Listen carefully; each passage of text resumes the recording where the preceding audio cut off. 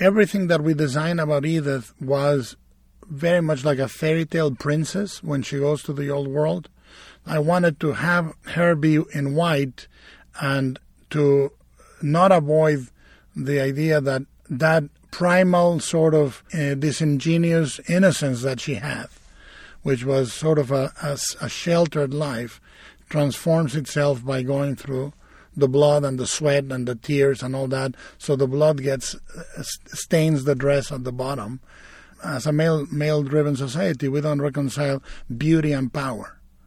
You know, we cannot make them analogous or compatible. And what I wanted is to Edith to be beautiful and powerful at the same time. So she's very much designed to be a fairy tale princess in terms of, but a stained fairy tale princess.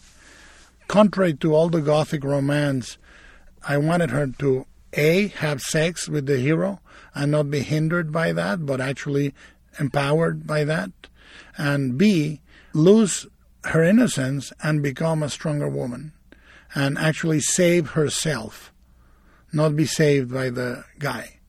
So it was extremely important for me to say this is now a woman that understands the evils of the world, but she is capable of standing up to them. This is why I wanted to open and close the movie in white, like a framing device.